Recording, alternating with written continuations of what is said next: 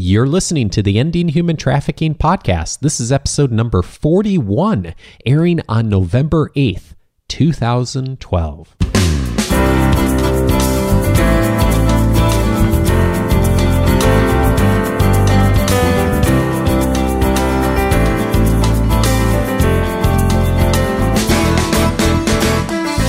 Welcome to the Ending Human Trafficking podcast. My name is Dave Stachowiak. And my name is Sandy Morgan. And this is the show where we empower you to study the issues, be a voice, and make a difference in ending human trafficking. And thank you if you are listening for the first time. We are so pleased to have you here, and we really appreciate your interest in this topic of what you can do as an individual and working in community with others to end human trafficking. And also a special welcome back to all of our listeners who have listened to previous episodes, whether you've listened to just a couple or you've listened to all 41 episodes. We are so grateful to have you as part of our community. And today I am pleased to be back with Sandy to talk about the cost of homelessness. And Sandy, we last talked about homelessness last year, actually, just about this time on the podcast. And it is an important issue for us to address and to look in more in depth because there is a huge cost of homelessness. And of course, there's a huge connection between homelessness and human trafficking. Well, Dave, when I started thinking about this, because of course, every year at Vanguard University now, the Global Center for Women and Justice and our family violence class partner to do a solidarity sleep out. And that's going to be November 16th. If you want to sleep outside with us on the damp grass, on a piece of cardboard, or against the wall on the cement, it's an experience that changes your understanding of what it means to be homeless. Yeah, I bet. So that sense of solidarity for kids who have never experienced that, and they're university students and they've had a lot of opportunities. And so when they begin to identify with other kids who did not have the same opportunities, it brings up some of the costs of homelessness to us as a community, as a society. And it's pretty easy when I look at my university class and I see that these kids are planning to make a difference in our world. They have career goals. They're going to contribute to the revenue in our community. They're going to build the strength of our economy. They're future job holders, and some of them, they're future job creators. And so I see what's happening there. And then when I look at California statistics that say that there are 200,000 12 to 17-year-olds that are homeless. Incredible. I think, what is the future for them? And what does that cost us in unimaginable losses to future growth in our state? And there is a huge social implication to this. There's a huge societal implication. And as we've talked about many times on the show, Sandy, there's a huge economic implication to this too. And so much about economics and cost and profit really does unfortunately drive so much about what happens with human trafficking, with homelessness, with domestic violence, like we talked about on the last episode. And I was struck by some of the stories that Becky talked about on episode 40 of the things that have driven the people to get family members involved in trafficking. And often, not always, but often, they're economic factors that drive that. And so there's such a strong economic connection here. It's just incredible. Well, and when we look at homelessness and the connection with human trafficking, the statistics, and Becky shared that as well, that 70% of domestic human trafficking victims have experienced some kind of abuse in their history. And they may be homeless because they had to make a choice whether to stay in a very abusive situation or run away. And last year we did the Juvenile Justice Summit, 4 counties from Las Vegas all the way to the beach cities at Vanguard. And one of the findings afterwards among the juvenile justice professionals, mostly practitioners, probation officers, detention facility supervisors, judges, is the idea that a runaway, someone trying to escape a violent or abusive situation in their home, is going to be much more likely to be recruited by a potential trafficker that will either commercially exploit them or use them for labor. So that's labor trafficking. Either case, we sometimes over-focus on just the sex trafficking, but it's also happening, as Becky pointed out, in labor trafficking right here in our own country. And those officers and practitioners told us that the first time that a young person runs away, it's a little easier to return them to their family or to place them in a safer environment. The second time, it gets a little more difficult. The third time, it's very difficult, and they will likely fall through the cracks. And the fourth time, there's not a very good hope for getting them back. And they'll be recruited by someone who wants to exploit them economically, and that may include labor or sex trafficking. So the connections are just like neon signs for us. The cost of our youth being lost for their contribution to our society, but also lost, and then they roll over into this dark side of our community, and they're victims of exploitation. This is something that my naivete on this, Sandy, continues to amaze me. And I think I mentioned this on the last episode of just how much this is all so connected, and it just is. It's so sad how much one situation can lead to another, and one poor decision either on that individual's part or the family member's part or people who support that person's part can really lead to a lot of falling dominoes.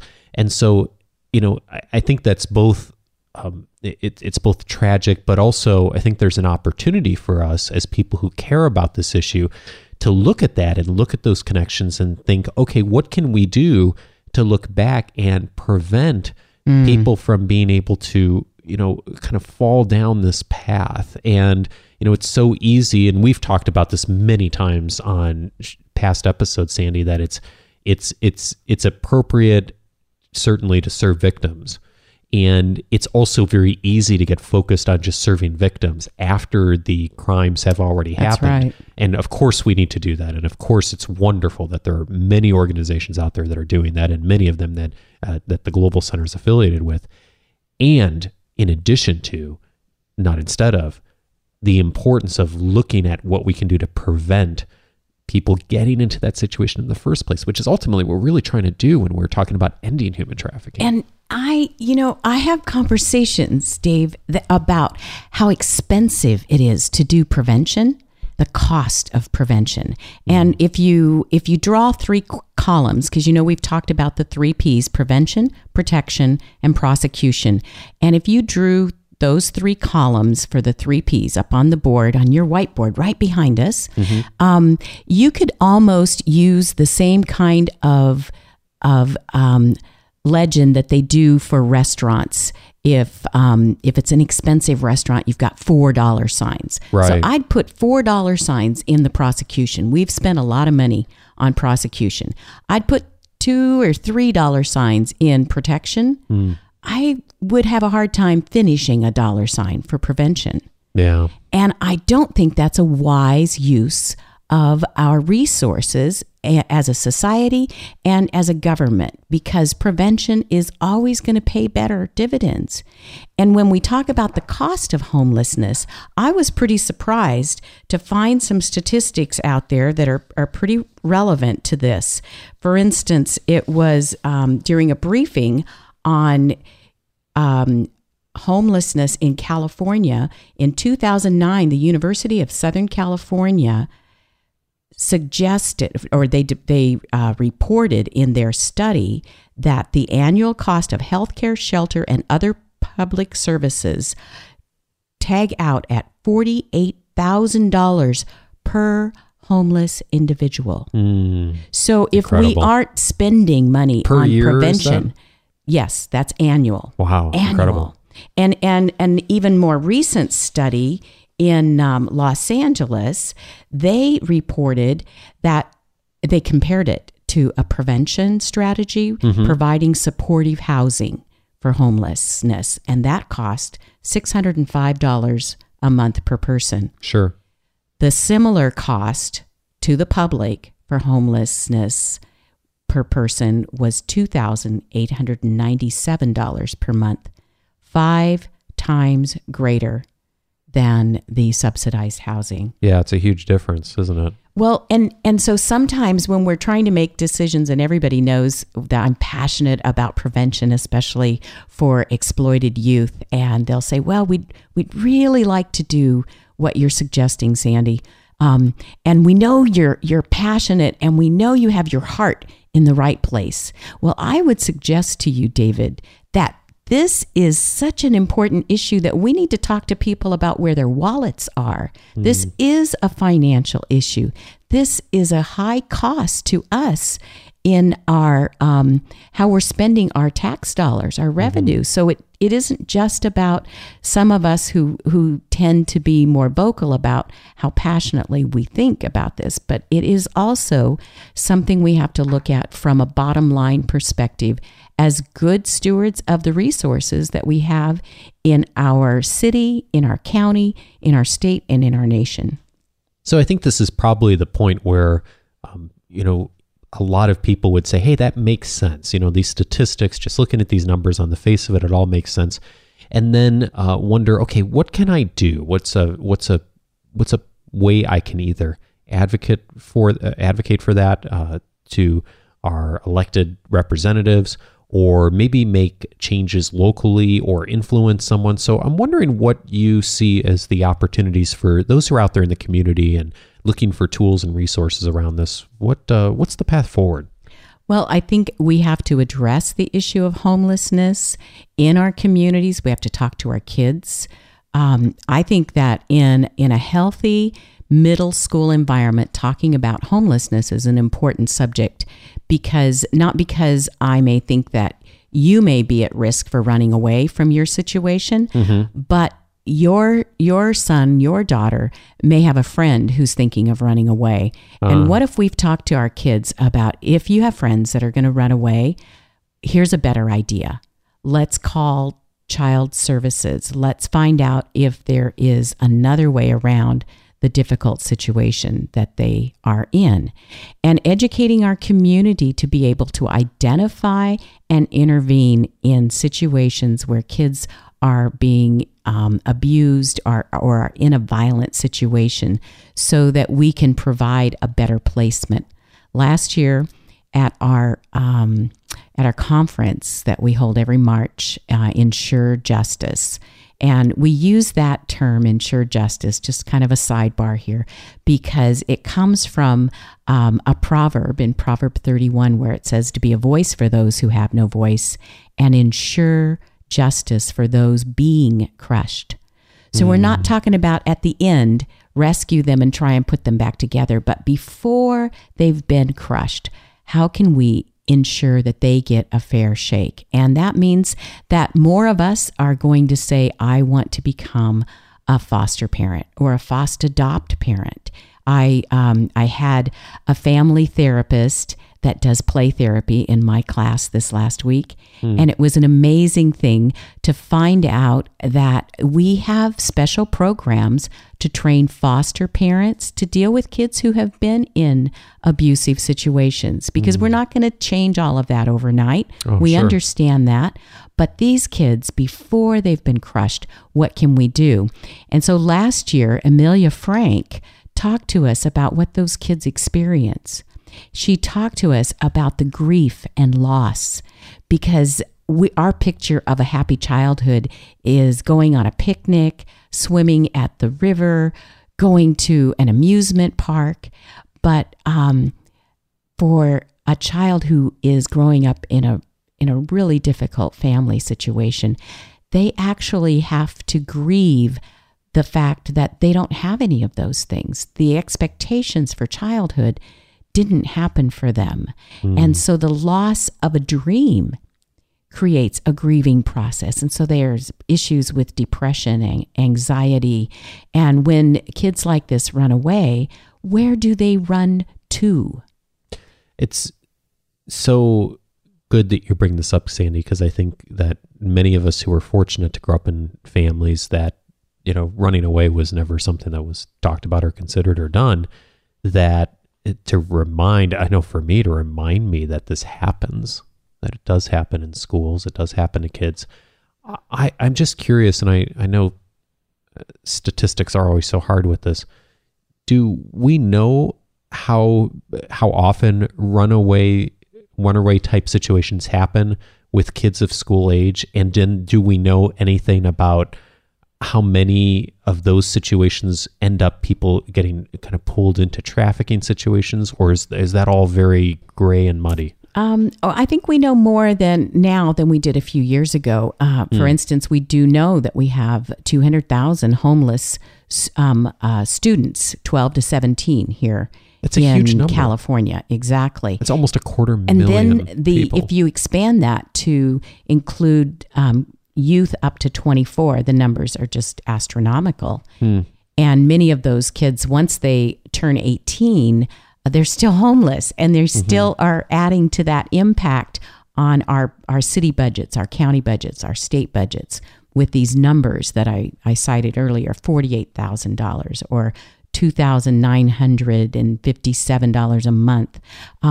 So how are we addressing that? And the fact that we have a homeless liaison in every school district in California. I remember us talking about that on a previous show. I was amazed, grateful, but also amazed that there was that need. We intentionally identify kids who are homeless so that we can ensure that they get an education. But that is not easy. They're very mobile, obviously. Sure. And so if they get kicked out of one area because there's kind of a crackdown on homelessness, then they move to another area and they're not near the school they were going to.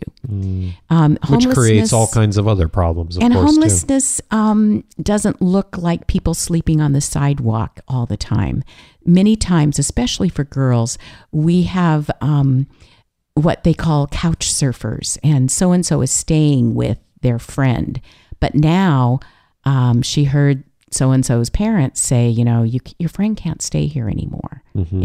We just can't afford it. Or so then she's out. Where does she go? And that's where we see these statistics. And Covenant House recently produced a report that said 85% of commercially sexually exploited youth here in America, domestic American citizens, 85% had been homeless before they became involved in some kind of commercial sexual exploitation. 85% is a huge number. And it's so, if I'm out there in the community and I want to really work on ending human trafficking, looking at issues with homeless youth and addressing those issues, gosh, Sandy, that's a huge area for us to focus on. Absolutely, absolutely. And placement is one of the biggest issues. So placing students so that they have a consistent family life changes everything. Wow. And how can we do that? How can we do that better? I think part of it is changing our mindset about what constitutes prevention in ending human trafficking. We can't allow ourselves to be all caught up in the hype and the drama and the real sensational cases and not look at what the root causes are and go back and work where nobody else is working.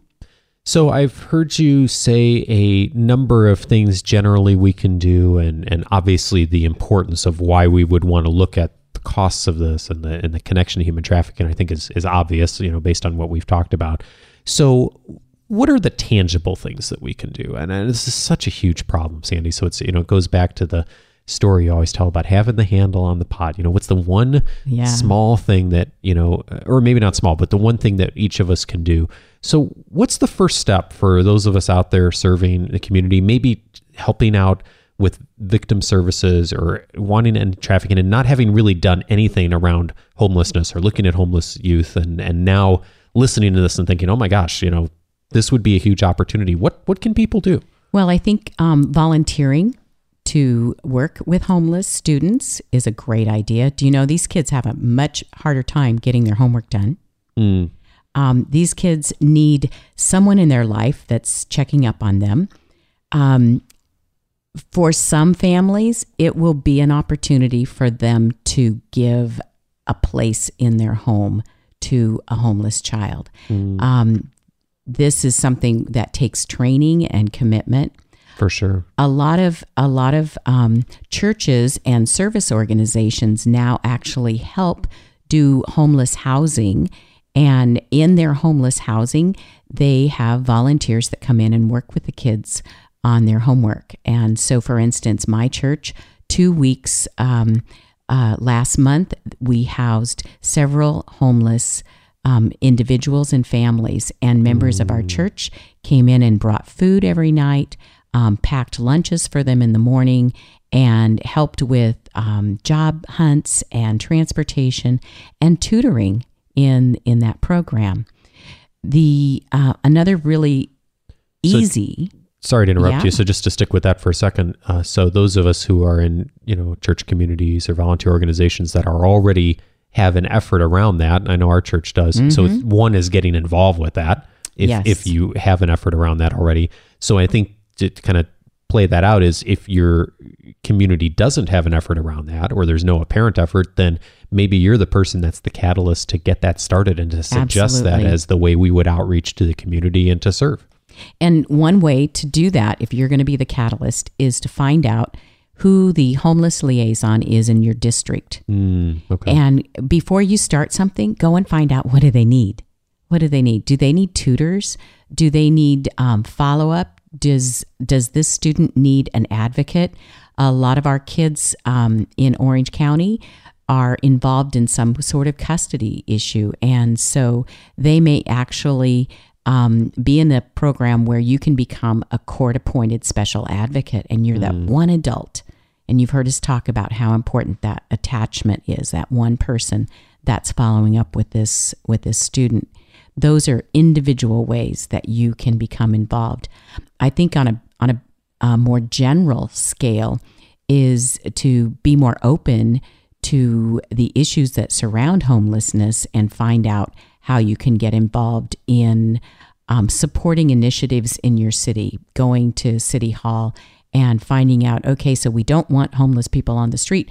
Where are they going to go? How are we going to do placement? And how many of these situations are involving youth between the ages of 12 and 24? And what services are available in your community? In Orange County, we know that we can call the OC 211 number, and they'll link us up with shelters. But nationally, in each area, it's going to be a little bit different. Homeless outreach to youth is really complicated because of their age, and kids are often afraid that you're going to send them back to where they were. And if where they were is very painful, is very scary, then they're going to evade detection. So they're not going to say, hey, I'm homeless, help me. They don't do that. Mm-hmm. They want you to think everything's fine. Here's the address. This is where I am. So how can you tell that this person is homeless? And some of the tips that we've received from people that work in this area, like Jean Watkins from Salvation Army. We'll have to have her come and be on our podcast. That'd be great. She said, if you see some kids that come to school in almost the same outfit every day, and you think, wow, doesn't seem like they shower every day. Well, instead of thinking we need to send them to hygiene class, we need to find out what resources they're living with. Asking a different question. Start asking a different question. And Sandy, when you were talking about all this the last few minutes, I was thinking about the Dale Carnegie quote, try honestly to look at things from the other person's point of view. He said almost 100 years ago. And I think that there is the tendency for all of us, not just in efforts like this, but in our business world and our personal relationships, to think about what do we want and what do we want to do? And then to go out and to tell people, here's how I'm going to volunteer, here's how I'm going to add value to this situation. And we forget often that the real value we can add is going out first and asking questions. So finding that homeless, the school resource contact, to finding the person in the community who's already doing work around this and asking, what do you need? What is needed to serve this population right now? What is needed to serve these children right now? And if we can step back and really ask some of those questions first, that I know when I've done that, Sandy, which I'm the first to admit I haven't done a lot, but when I've really taken the time to do that well, I will often hear very different things than I anticipated hearing. I'll hear something that is just that I was like, oh, wow, I could add value in a really different way than I was anticipating. And that's actually going to help the situation a lot better than if I just went in and did what I thought was the best thing. I encourage you, Dave, to come and visit us at our Solidarity Sleep In. I know that Luke's too young to join us, so we won't have you sleep overnight. Yeah. But I'll tell you my experience last year, and it's why it is about looking at and experiencing things from the other perspective. I went to the campus, and I was thankful that it wasn't raining. And my family, they looked at me and they said, "Mom, you're going to sleep out on the grass? Here, take the tarp. Oh, here, take this little cot." And so I had a little cot and a little tarp over me so that I would stay relatively dry. And I knew that I wouldn't have access to my lovely closet and all those wonderful things. So I went dressed in my exercise clothes, which I don't exercise much, but I have the clothes. Yeah. and I'm my pants are always too long. I don't know. I'm vertically challenged. So by the end of the night, even though it wasn't raining, the dew on the grass, my pants had gotten wet, like 3 or 4 inches up. And I'm like, oh, that's kind of annoying. And then I laid down, and wet sweats around your ankles are really uncomfortable and annoying. And I laid there awake and uncomfortable, and it's dark, and there's no place to go to get dry. Right. And I don't have any other clothes, and I'm just stuck there for the night in these wet sweats. And it suddenly I thought, that's really pretty minor compared to what somebody else in this place, in these shoes, in this cot, where they are. So the value of the Solidarity Sleep Out is exactly what you said, looking at it from somebody else's perspective. And that experiential learning, I think it can change how we address this.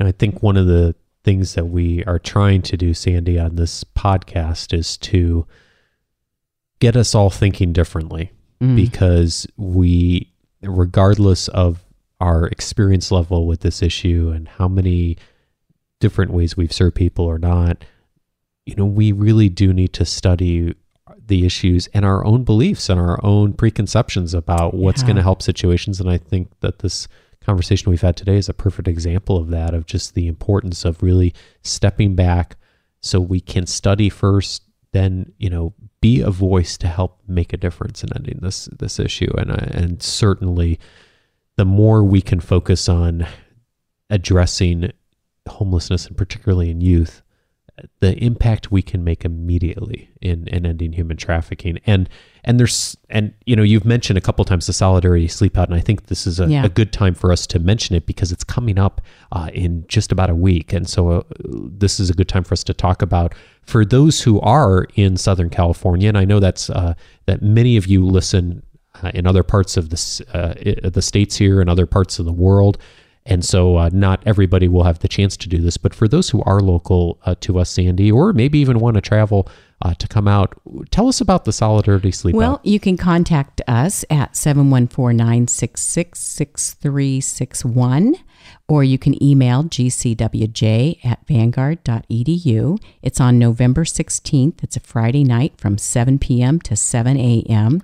And our students will be raising money for the Salvation Army Homeless Project here. And so those of you who would like to support that can go online and support one of our students that's sleeping out on a piece of cardboard. And those of you who'd like to come and join us, we'd love to have you. This is our opportunity to really be not just a voice, but take some action to stand up with the kids that may be much more vulnerable, much more at risk for all kinds of exploitation and abuse. And so Vanguard opens up the whole lawn area, and it puts on extra lights for us. They kind of spoil us. It's not a real homeless situation, but because we're pretty safe. But we would like to have our community join us for the Solidarity Sleep Out November 16th. And you mentioned the power of just, even in spite of it being a controlled environment and a safe environment, of just going through that experience yourself and experiencing that. And so for those who are not local and may want to support a student or support you, is there a way that, is there an address or something to go to? GCWJ.vanguard.edu and click on Solidarity Sleep Out. Oh, okay, great.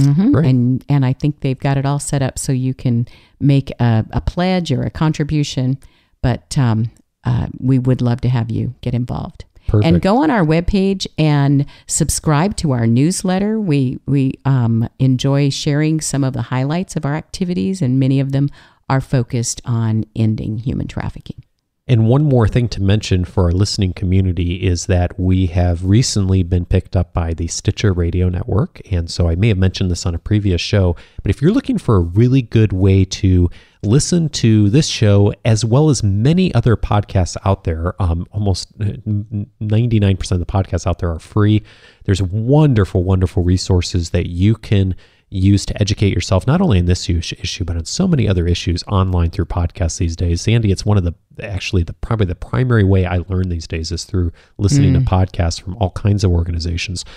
I would really recommend utilizing Stitcher. Go to Stitcher.com. That's STITCHER.com. You can set up an account for free, and you can favorite our show, and you'll get new episodes automatically. The great thing about Stitcher is you can listen right on your computer, Sandy, or you can download the Stitcher app for an iPhone, an iPad, an Android device. It syncs with all those devices, so you can listen to podcasts all over the place. And there's even some new cars out that have the Stitcher app. You can download it into the entertainment system and listen while you're driving. Of course, if you have a smartphone or something like that, you can plug that in and listen as well too.